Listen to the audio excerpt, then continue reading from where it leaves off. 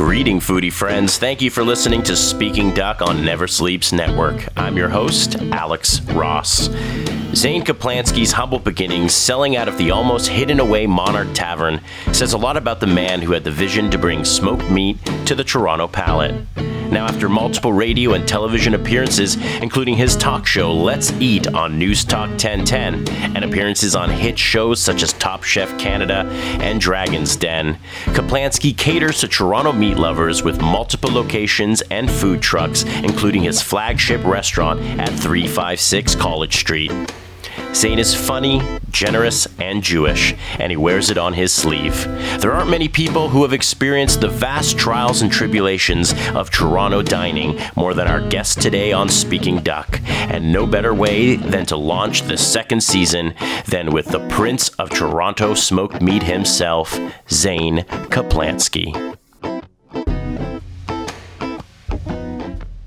So Thunder and Thelma's no more. Like, did what happened to Thelma? So the truck was, let's see.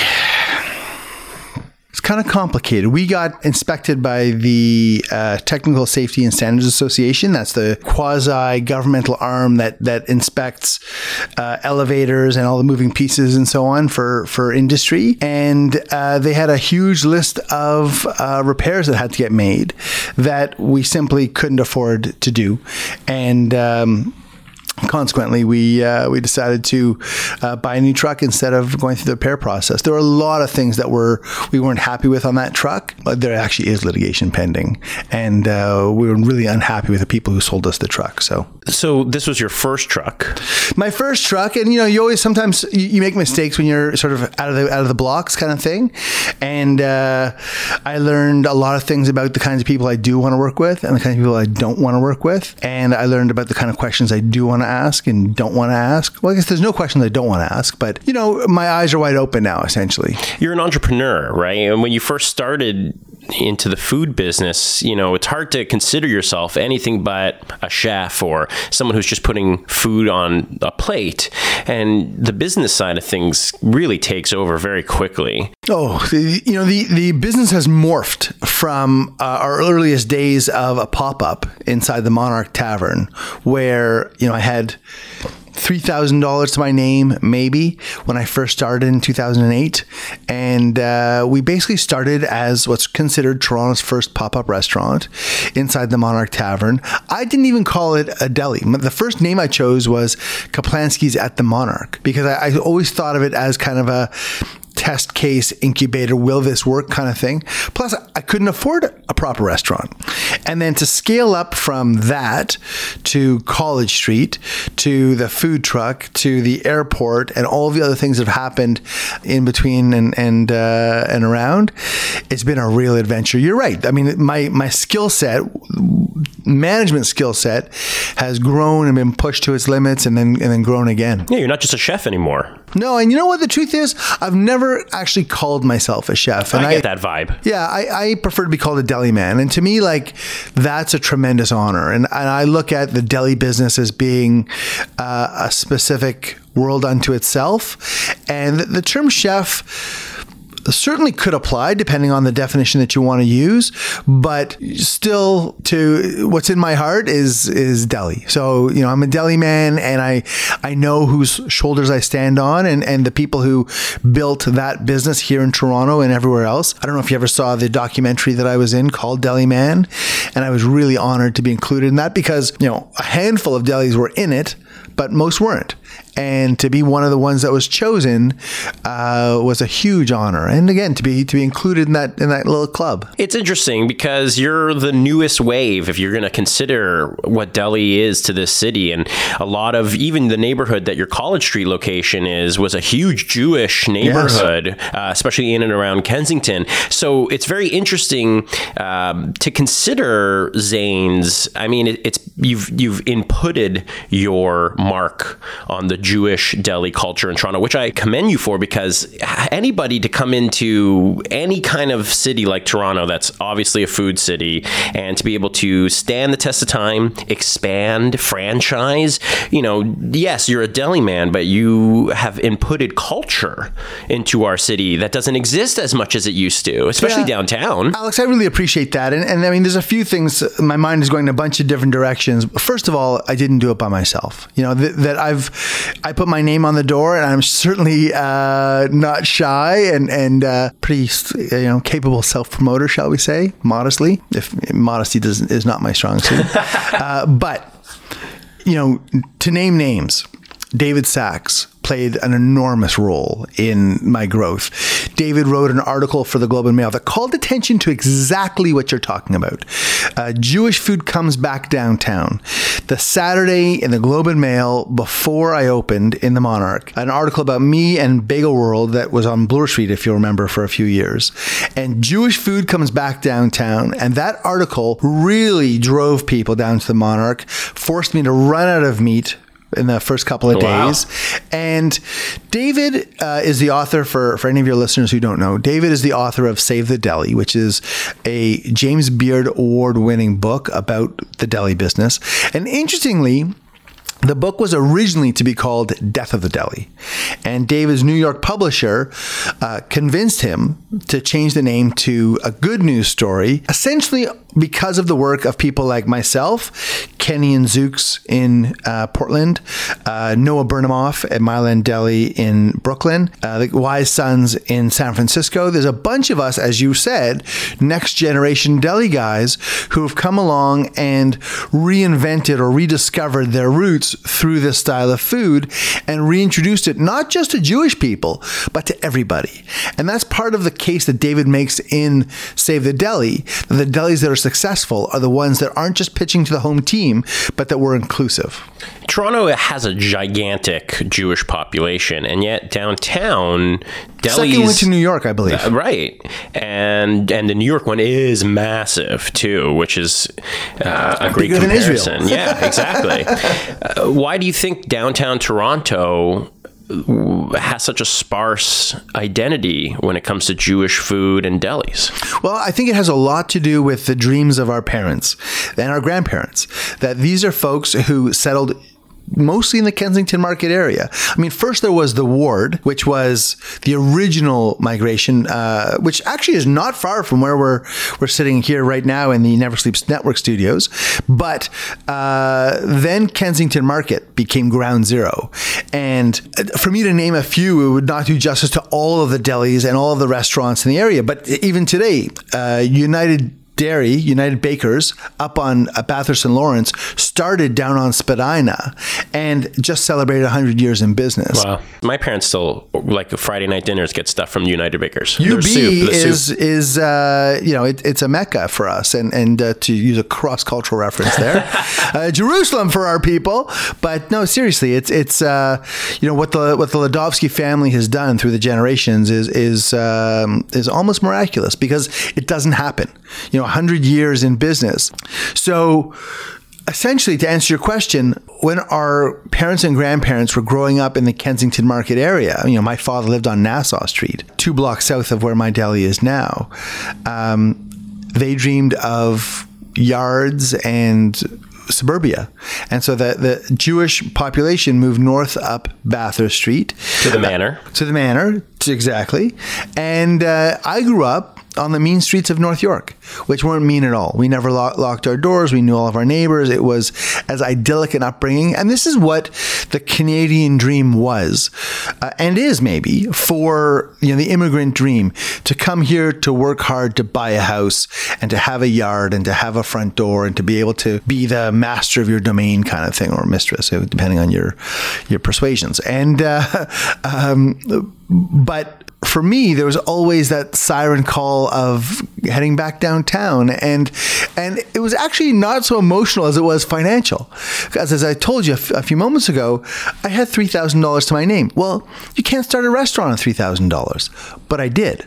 And how did I do it? Well, I found a space that had a kitchen that wasn't being used. And I asked if I could use it. And my original deal with the Cristello brothers and James Russo, who owned the place, was for $75 a week. So my rent was $300 a month when I first started. Went up from there, but I think I topped out at $800 a month. And I was making really good money back then. And I'm not going to say how much in case CRA is listening, because I'm not sure what I reported. But being able to see something other people don't see, being able to have that kind of vision of an opportunity. And in fact, I mean, I had it, but it was Ezra Braves at Ezra's Pound who helped seal the deal. I was managing a restaurant called The Magic Oven on DuPont Street. It's since closed. I was over at Ezra's just down the street. Hey, what are you up to? You know what? I got this smoked meat recipe that I've developed, and I want to open a little sandwich shop. Oh yeah, what are you gonna do? Well, I said to him, it's either gonna be a hole-in-the-wall takeout restaurant, kind of like San Francesco on Clinton Street, or like the Black Camel kind of deal. Or I could do a hot dog cart because the product is already cooked. All I have to do is steam it and slice it, which would have been a nightmare, I can tell you now. Or there's the Monarch Tavern. What's the Monarch? Well, it's a upstairs side street, second floor dive bar, but they have a professional kitchen that's not being used, and I can get it for next to nothing. And Ezra said, if you can get a professional kitchen for next to nothing, grab it. And I literally went from that conversation back to the Magic Oven, picked up the phone, called Louis Cristello, and made an appointment to come down and see him. And that was, Alex, I was one of tens of thousands of people who knew about the Monarch, who knew that place existed. But I was the only person who made the connection, started something that was so deep into my heart and passion for my life. I mean, the truth, the real story is that the summer of 2007, I'm going off on a tangent now. I hope it's okay. Please continue. I'm listening. 2007, I was managing the Magic Oven. I had a series of friends and some staff members going to Montreal, and I asked them to bring me back. You can finish the sentence if you want. Yeah, smoked meat, bagels. There you are. Smoked meat sandwich from Schwartz's. And Schwartz's, to me, is the gold standard. Okay, still? You know what? I haven't been there for many years, but I'll tell you this. I've never had a disappointing experience. Me neither. And I've heard from other people, they opened the takeout. It's never been the same. Celine Dion bought it. Shut up. You're right. They've never faltered. Those guys, and not only that, but those guys have given me a huge amount of love. Nice. I've heard from customers that they were in the Schwartz's and say, Toronto doesn't have any good smoked meat. And the staff will say, have you tried Kaplansky's? Like that kind of, for those guys to be promoting me. And that's kind of next generation stuff, because back in the day, I'm better than that guy. He has no idea. He's serving direct over there at Becker's. No, the guy at Weltz's has no idea what he's doing. In our generation, the guy Noah at Mile End, I admire him like an idol. I think he's got it down. Wise Sons, amazing. Like, I only want to promote the people that I know. And in fact, later on this afternoon, I've got a phone call with a guy in Seattle who's just getting started and wants some advice. And instead of, I don't want to talk to you because you're my competition, I'll tell him whatever he wants to know. And I'm not worried about competition. So when I had this craving for a Schwartz's smoked meat sandwich, and one particular guy, or the last in a series of people who disappointed me that summer, did not show up with a smoked meat sandwich, I said, you know what? Fuck this. Why can't I just do it myself? Why do I need somebody to go to Schwartz's for me? Why doesn't Toronto have a decent smoked meat sandwich? And it was like this epiphany. It was like this moment of, this is what I'm meant to do with myself. This is my answer. And it really, like, I get goosebumps talking about it, and I tell this story a lot, but it really was as if I was telling myself a secret that I'd been keeping since I was a little boy. And not far from where we're sitting right now was Switzer's, which was the deli that my papa used to take me to.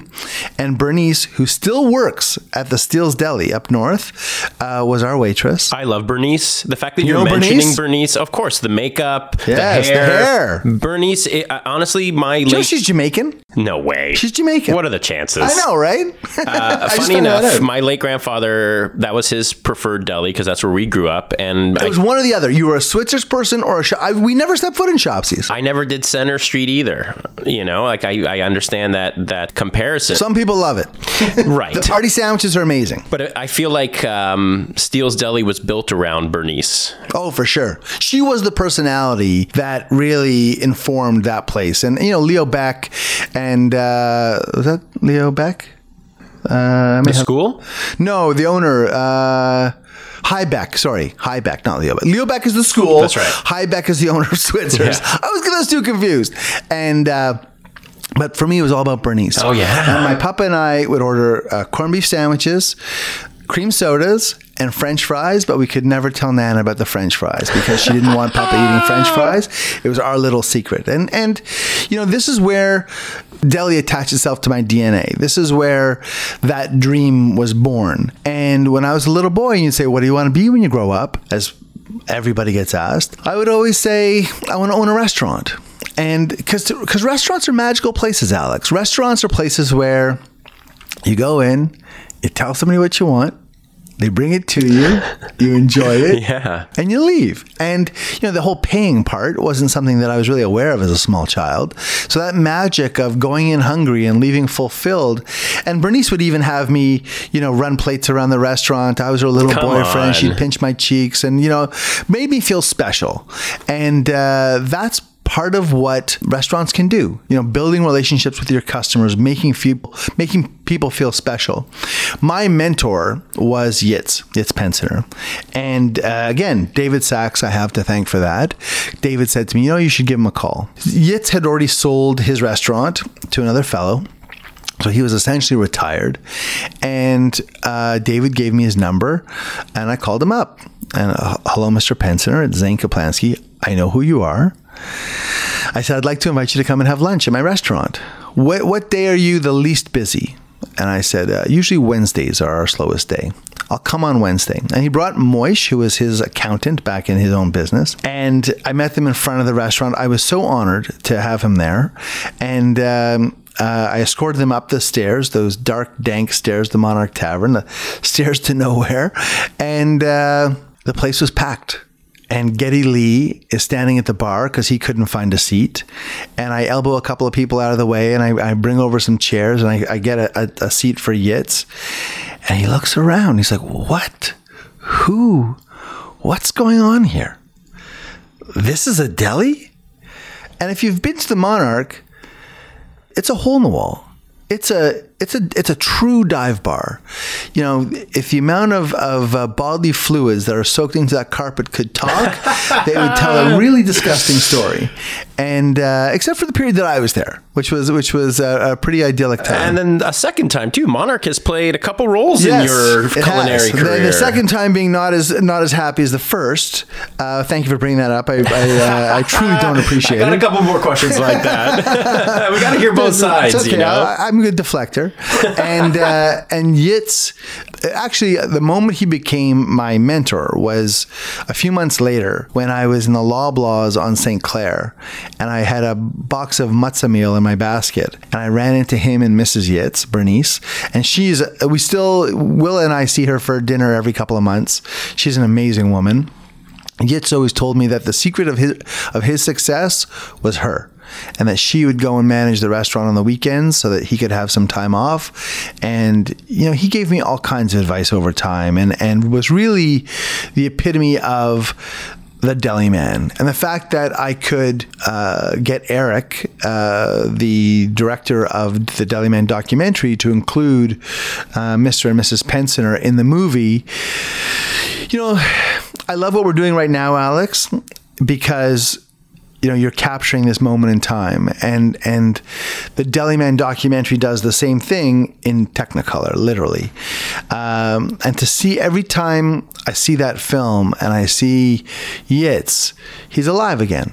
And you know, he passed away a few years ago, but he lives on in that movie, and he lives on in all of our hearts and minds. And anybody who's ever, you know, come into touch with that guy will never forget it. Deli is a family experience. Very rarely do you ever see somebody not bring their entire family. I met your dad. You brought your dad Absolutely. into the deli for sure. And it was on Christmas. That's right. Because you're open for the Jewish people to have something to eat during the time. And my dad, ultimately, anytime it's Christmas time, at nighttime we have Chinese, and during the day it's deli. It's just the way it goes. And he dropped just about the ultimate name you can drop to me, which is Jeff Singer. Because Jeff Singer is the name of the sandwich that you have. You know, Jeff. So Jeff funny. does the Scotch and cigar with your dad absolutely. at the Scotch Club, well, funny enough, Jeff has never. I shouldn't even tell this story, but he's never sent me a bill. And for all of the years of work that he's done at the level he does it, because Jeff is a senior partner at Steichman's, and so I'm not getting schlepper advice, and work. They've done a lot of work for us. I would not. I can absolutely say right here now, Alex, I wouldn't be here in this business. I'd still be alive, but the Kaplanskys would not be an ongoing concern if it hadn't been for Jeff Singer. It's amazing. The family extension is not just, paternal, maternal. It's not just blood. It's a culture that you're preserving, that I think people understand that, especially of the Jewish people who, if you're of the Jewish faith, we're brothers, we're all related somehow. It's not a very big population of us in the grand scheme of things. So we like to give respect to those who are helping the community. And I think that's what you're doing in a large scale, more than I think you realize, because you're preserving something that essentially doesn't exist. I mean, when I think of classic delis in Toronto, I can maybe name 5 on one hand. Well, probably a few more if we dig deep. But I've always said the same thing. I mean, it's very flattering what you're saying, and delis are different than restaurants because, just to support what you've just said, Alex, when somebody's born, you call the deli. When somebody dies, you call the deli. It's so and true. all of life's events in between, I get to be the guy that serves the food. Wow. And even if I'm not part of the celebration, I'm part of the celebration. And I have all kinds of stories that I love to tell. One of the first one is a friend of mine now named Rich Meloff, whose friend, I was at the Monarch Tavern, I think the fellow's name is Matthew, runs up the stairs, all out of breath. I need 2 sandwiches. It's like 3 o'clock in the afternoon. There's nobody there. I'm standing watching television. I need 2 sandwiches really fast. Okay, and I move in ultra speed. Yeah, right. Into the kitchen. I start slicing the guy's sandwiches. What's your hurry?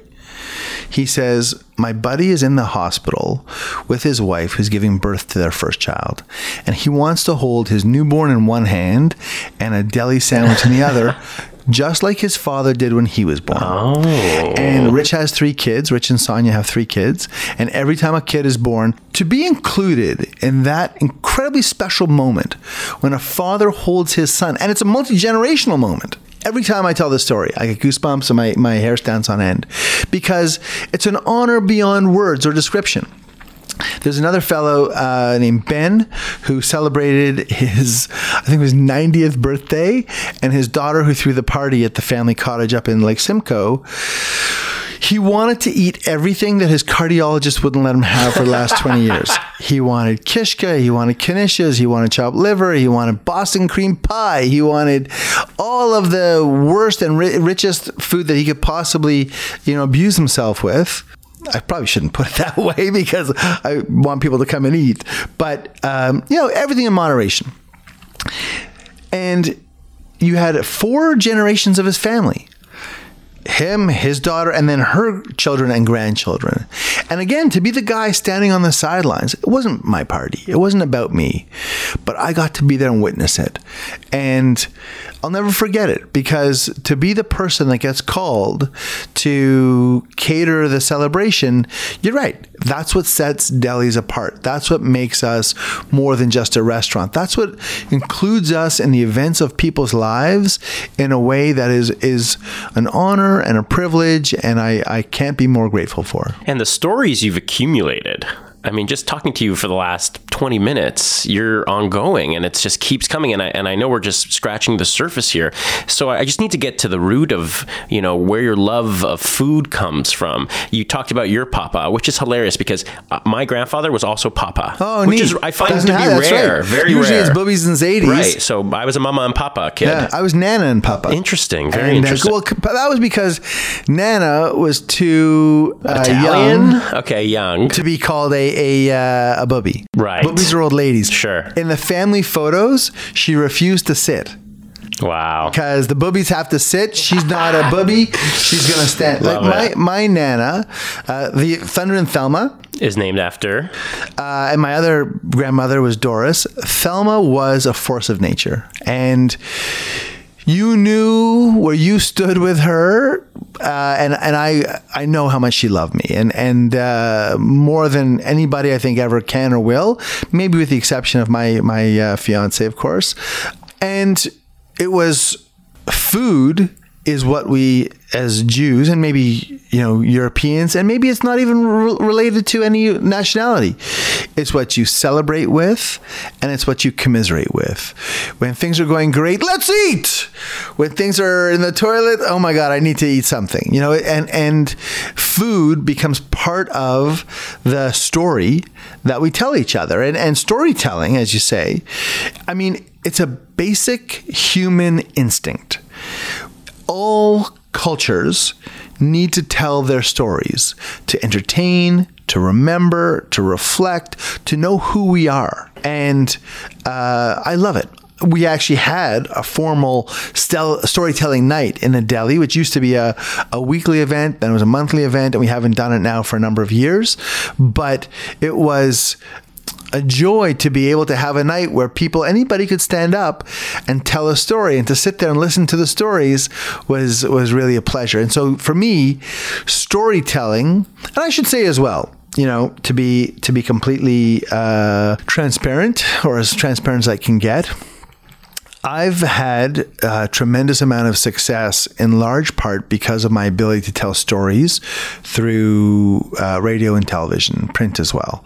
And it started with Dragon's Den. It started even before Dragon's Den, but the big thing that I did was Dragon's Den, and then I got invited back, and then I'm back again, and there was 2 update shows. So I'm the only person who's ever appeared 5 times on that show who isn't a dragon. And that, I think, brought me to the attention of the Food Network, and they put me on You Gotta Eat Here, and Iron Chef, Top Chef Canada, Diners, Drive-Ins and Dives, Grocery Games, Restaurant Takeover, Eat Street, and then Leslie Merklinger, God love her, gave me my big break to be a judge on a show called Donut Showdown. And we did 2 seasons of Donut Showdown, and then that morphed into Sugar Showdown.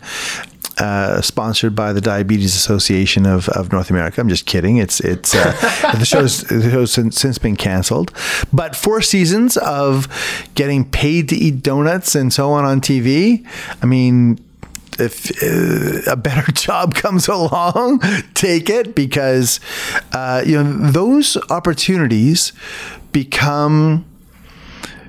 It's an opportunity to sell without selling. I'm not saying, come down and try the gefilte fish. I'm not there to say, I have the best smoked meat in town.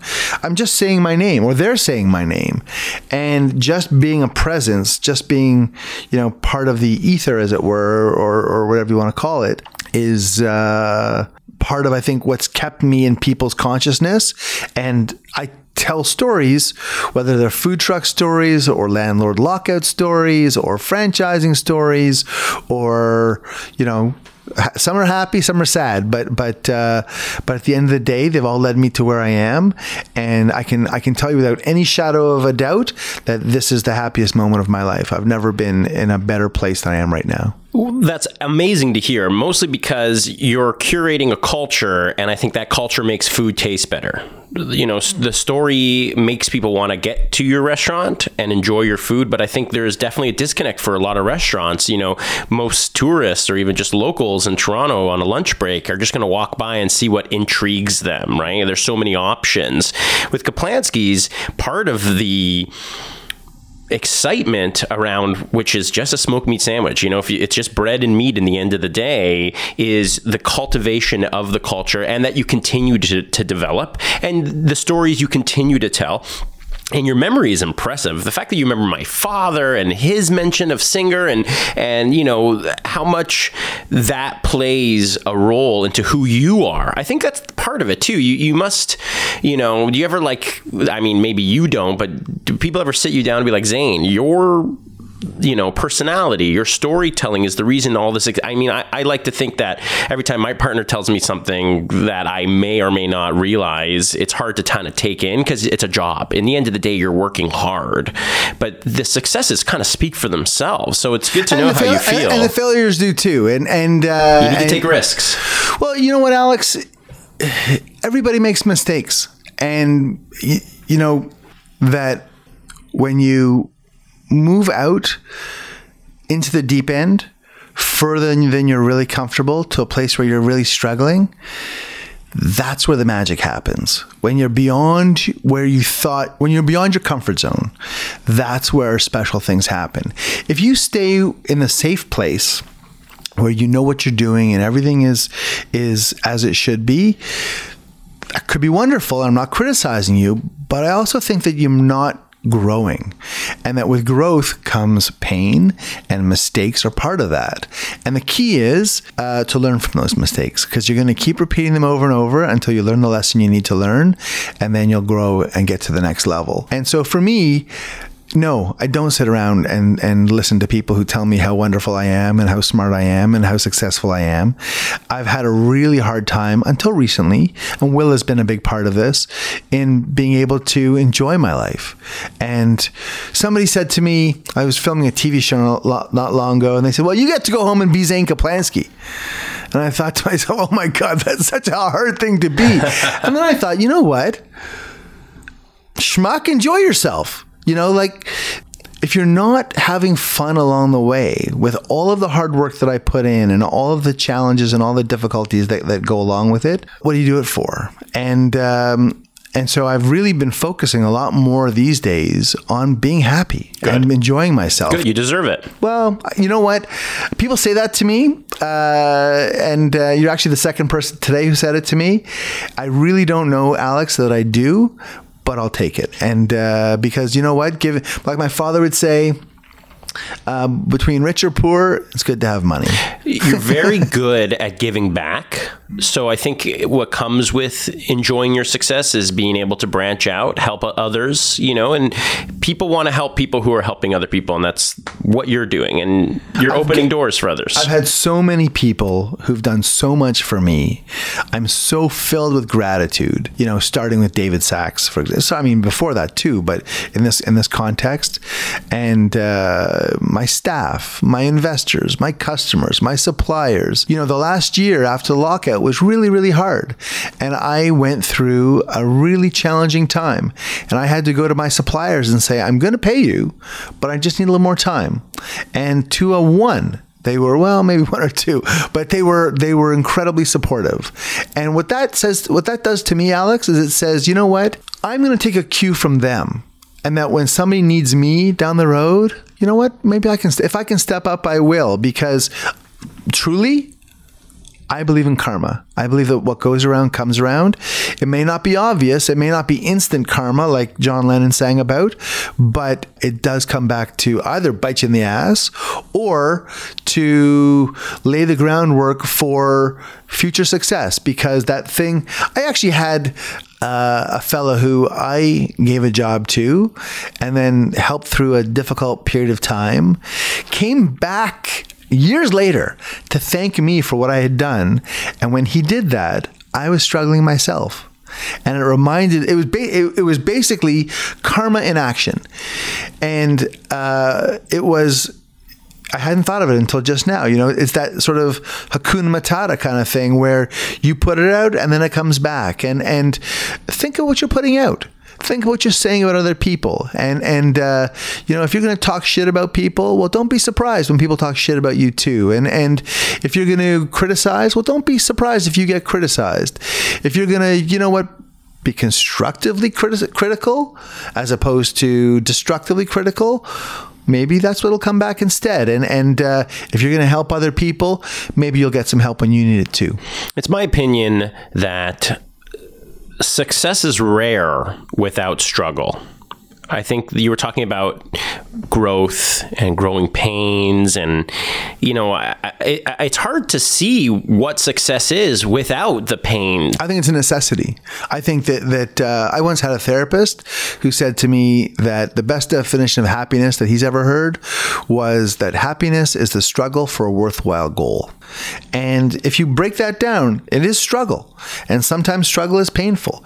You go down the wrong road. You made a mistake. You married the wrong person. You got the wrong business partner. You bought the wrong thing. But if the goal is worthwhile, not personal aggrandizement, not, fucking somebody over, but it's building something special. It's community. It's, something solid, something worth doing and being.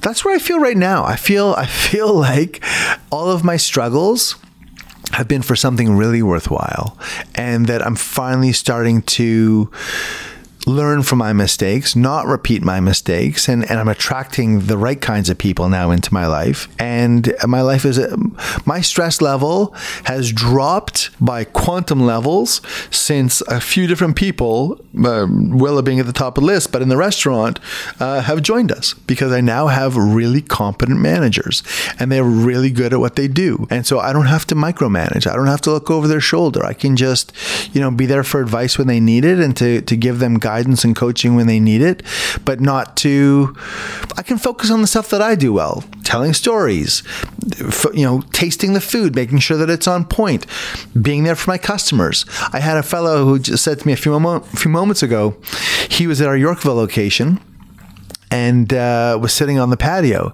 and he said to me the numbers of people who he heard, that's the guy from Dragon's Den. That's the guy from whatever the show they saw me on. I wonder if he's there. And they would go up the stairs and look in the restaurant to see if I was there.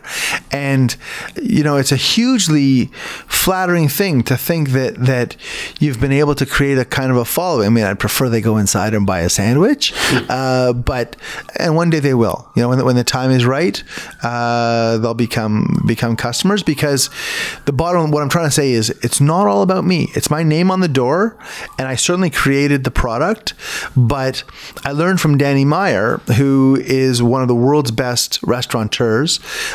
Union Square Cafe, Gramercy Tavern, Blue Smoke, Shake Shack, 11 Madison, to name a few. I read his book, Setting the Table, after I was been in business for about 2 or 3 years, and was really struggling hard. And he says, your staff, your guests, see, this is how ingrained it is. Your staff, your guests, your community, your suppliers, or suppliers, then community, and then your investors are the 5 most important groups in your restaurant. I always thought guests come first. The customer is king. Danny Meyer convinced me that you don't make every dish anymore. You don't serve every dish anymore. Your staff does. And if your staff hates you, guess what's going to happen when your customer complains?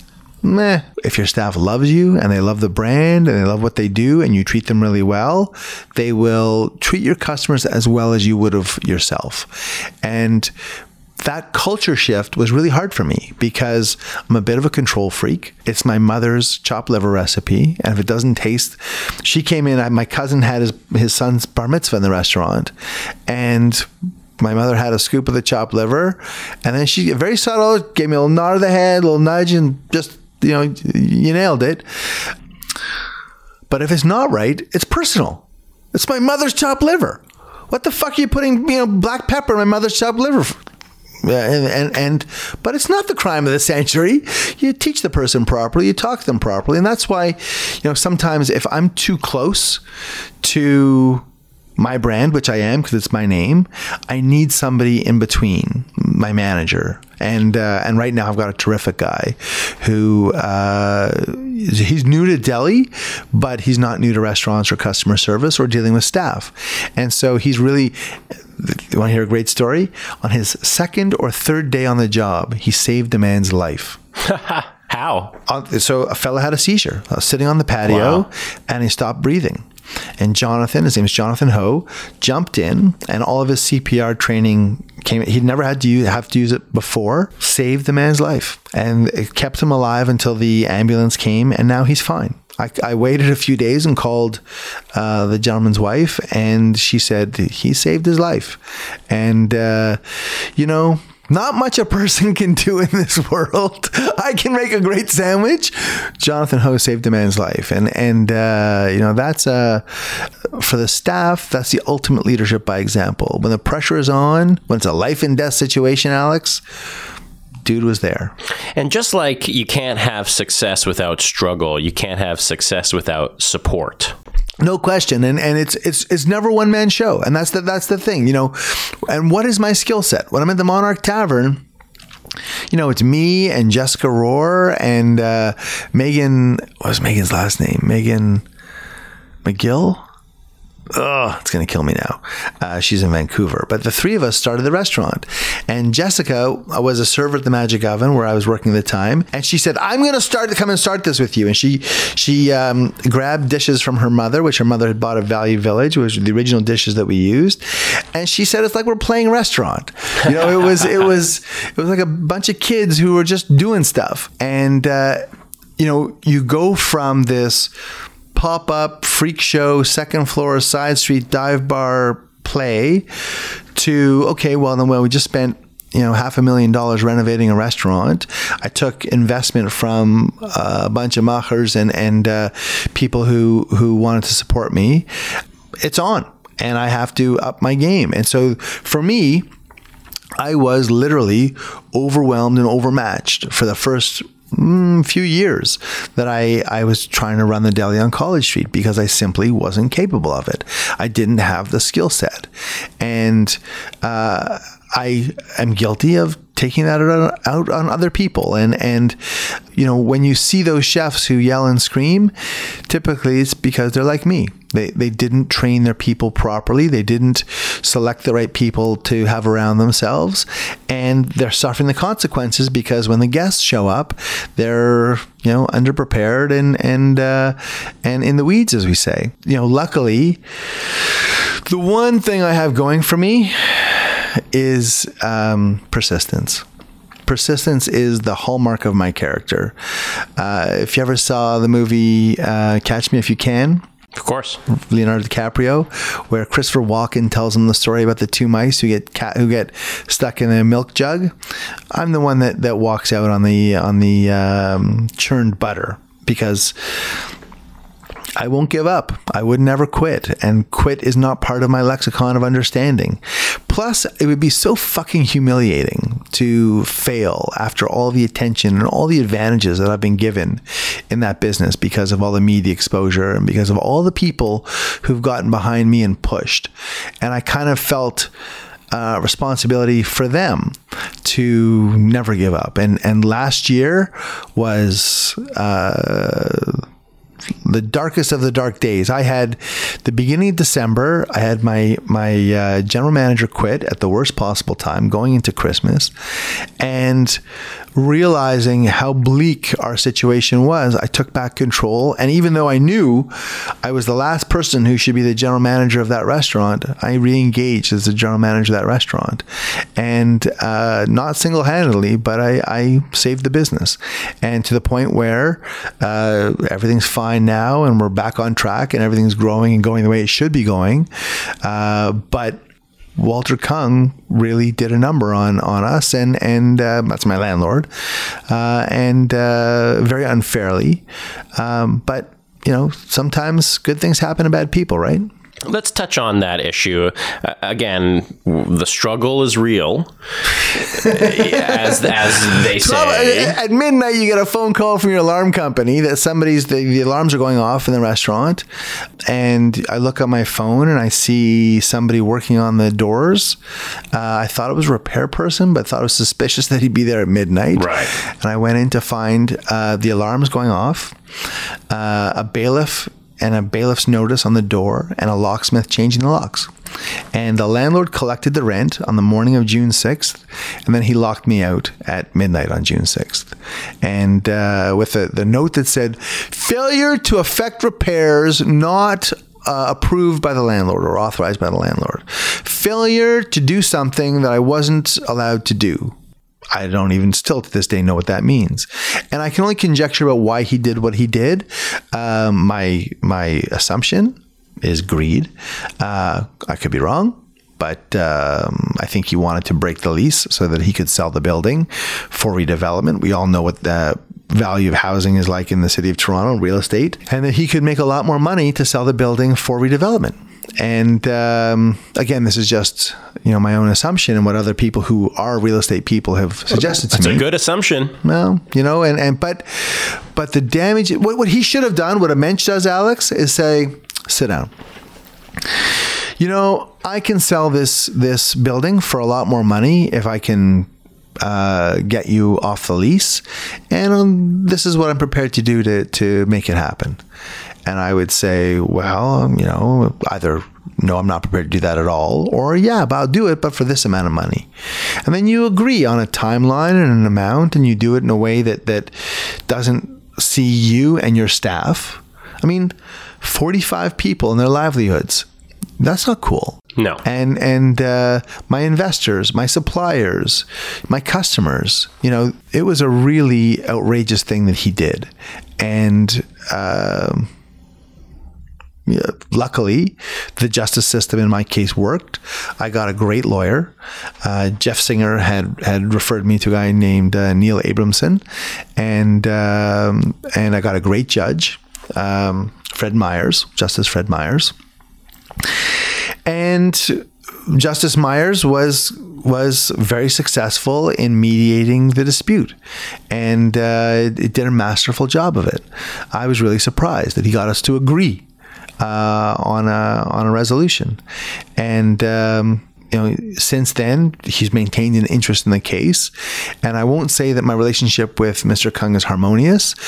Well, it is, because Justice Myers said it is. And when there's a problem, you can talk to the judge, and if whatever he says goes. And so far, all is well. Can we talk about the resolution? No. It's part of the resolution. Sure. Is that it's confidential. You would still deal with your landlord at least on a monthly basis. Well, he cashes a check every month, right? Yeah. So did you ever have a personal relationship? The relationship seemed to sour when we did the first renewal. So the deal that I signed was 5, 5, 5, and 5. Which means it's a 20-year lease with 3 renewals. So the first term was 5 years, and then the second renewal is based on mutual agreement, market rent. So this is what I think the market is in the area. This is what you think the market is in the area. And if we don't agree, then we go to arbitration. And he and I hired a guy named Phil Pick, who's a specialist in the Kensington market area, to do a survey and tell me what the number is, what's fair market rent. And Phil gave me a number, and I gave it to Walter, and Walter told me to go fuck myself. Maybe he didn't. Well, he probably did use those terms exactly, but it doesn't matter.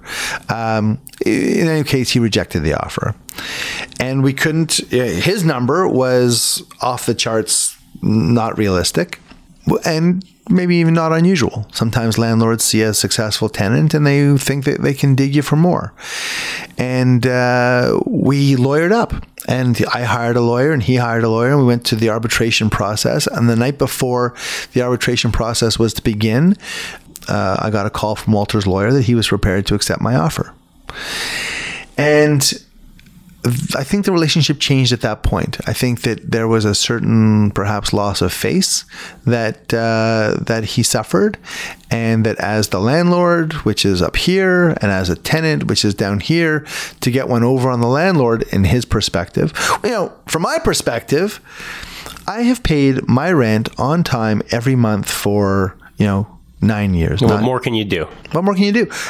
I can do more. I have kept the building in tip-top shape. I have cleaned up. It was a vacant building for a year and a half before I moved in. I've improved the value of the building. So I have in my lease the first right of refusal to buy the building. When I signed the lease, Arthur Mew, who was Walter's real estate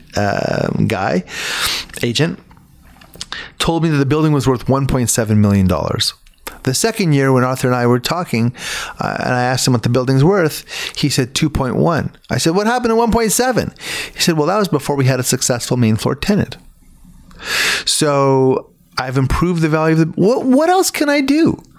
And obviously, what I could do is move along. But I wasn't prepared to do that without a fight. Again, coming back to my persistence and my friendship with Jeffrey Singer. And, Neil Abramson is that son of a bitch you don't ever want to face in a courtroom, and unless he's on your side. Right. And this was survival. And what I didn't appreciate at the time was that what he essentially did was ruined all of the work and all the momentum that I had put into the franchising of the business, because earlier in 2016, I had opened the Yorkville location on May 6th. Within a week or two, Beyonce placed a huge order with us, and the news of that went viral. A week later, Anthony Bourdain ate in our airport location as well. And the week after that, I get locked out by the landlord. And all of the marketing that I had set up for September, October, November to go to franchise trade shows and to try and sell franchises, I didn't sell any franchises last year. I got a lot of, so what happened with your landlord? Because if you're going to invest your life savings into a guy who got locked out, and when people get locked out, the first thing you assume is, I didn't pay my rent. Correct. And that's not what happened. But people read headlines. They don't know the depth of the story, and all they know is I got locked out, and maybe it was because of my not paying rent. It's not what happened at all. But because we had invested so heavily in this franchising momentum that got cut off the knees, I really suffered a lot. So do you have an idea? Did it ever come across your mind to sue for damages? I have another year left to sue if I want to do that. And let me just say, I'll leave my options open.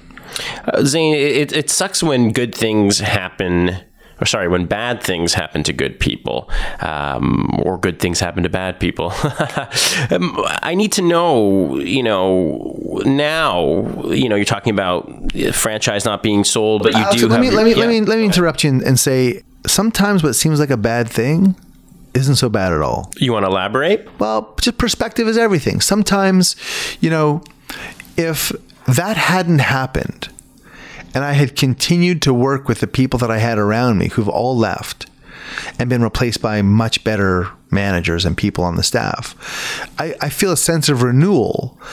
It's like Shiva is the destroyer, but also the creator. For something to be created, something else has to die. It's again that cycle of life idea. So it seems like a tragedy.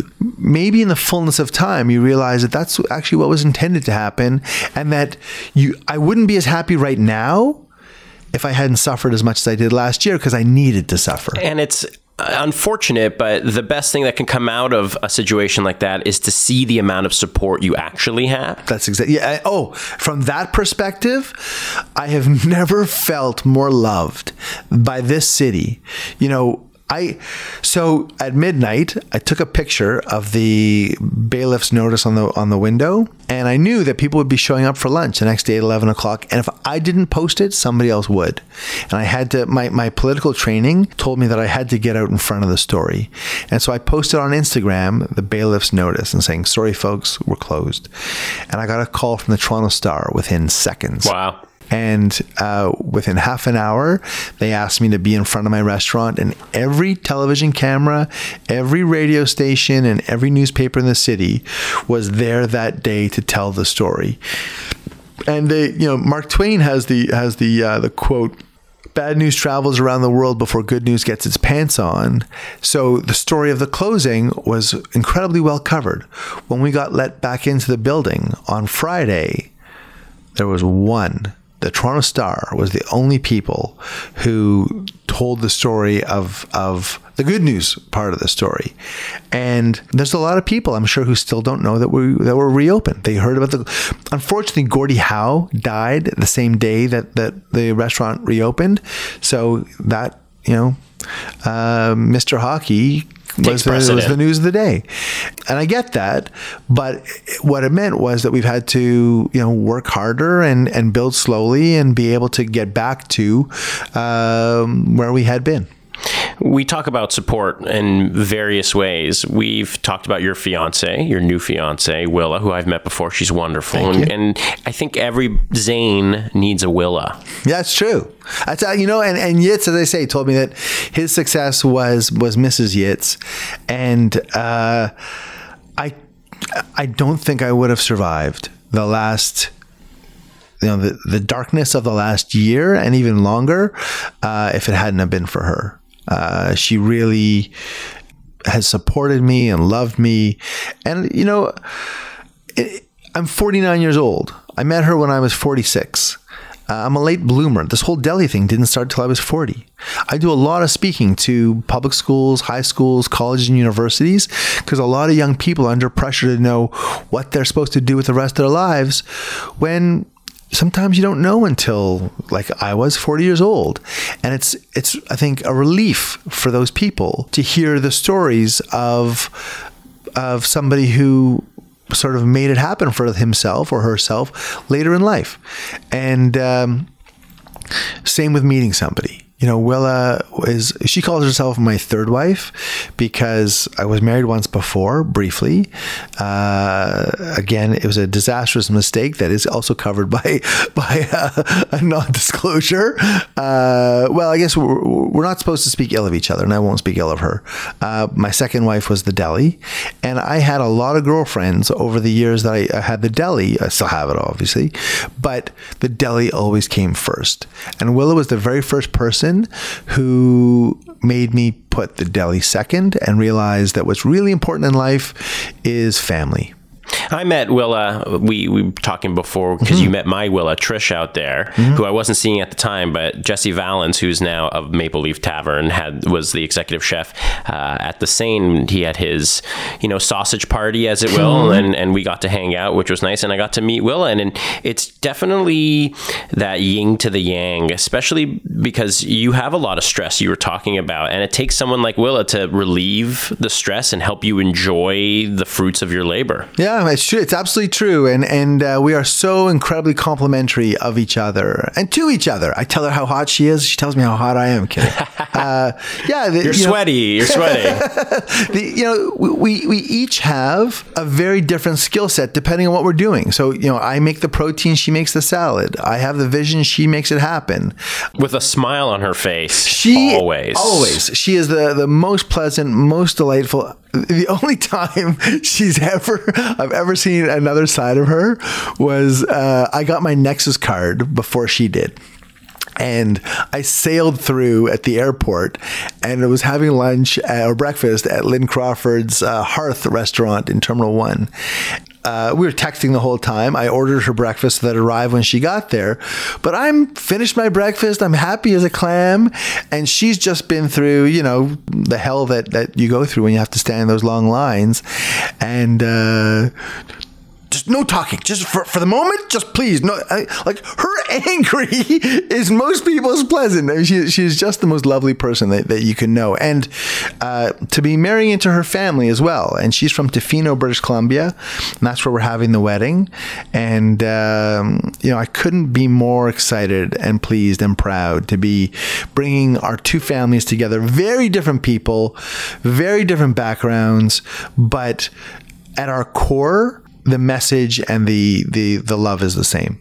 Well, congratulations to you. Thanks. I have had you for an hour. Can I have you for longer? How much longer can I have? Actually, my phone has been buzzing, so maybe we can do a part 2 another time. I would love to. Can we do that? Absolutely. Cool. It's been my absolute pleasure having you, Zane. This has been my pleasure as well. I actually think this may be the favorite interview I've ever given. Come on. on. Truly, I'm not trying to flatter you. I didn't ask any of my questions. I didn't. I barely asked you. My first question here: where does your love of food come from? Where your parents great cooks? I would love to nail down the questions I actually have for you in another interview, but I'm flattered. Really. Well, you know what? This has been great for me too. I've enjoyed every moment.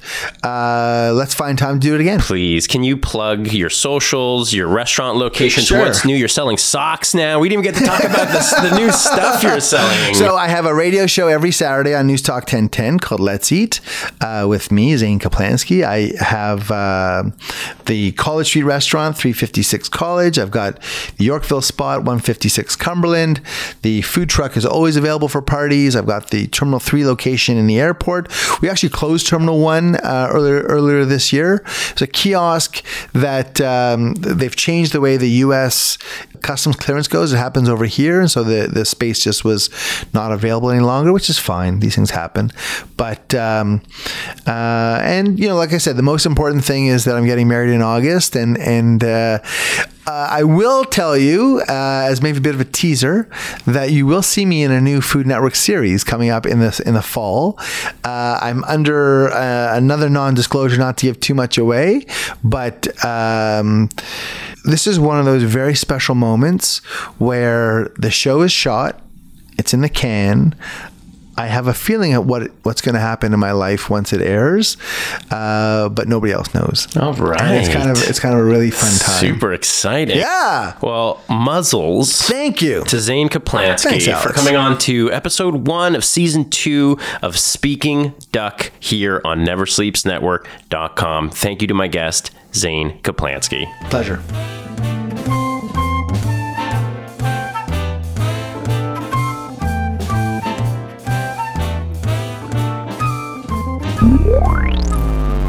Never Sleeps Network.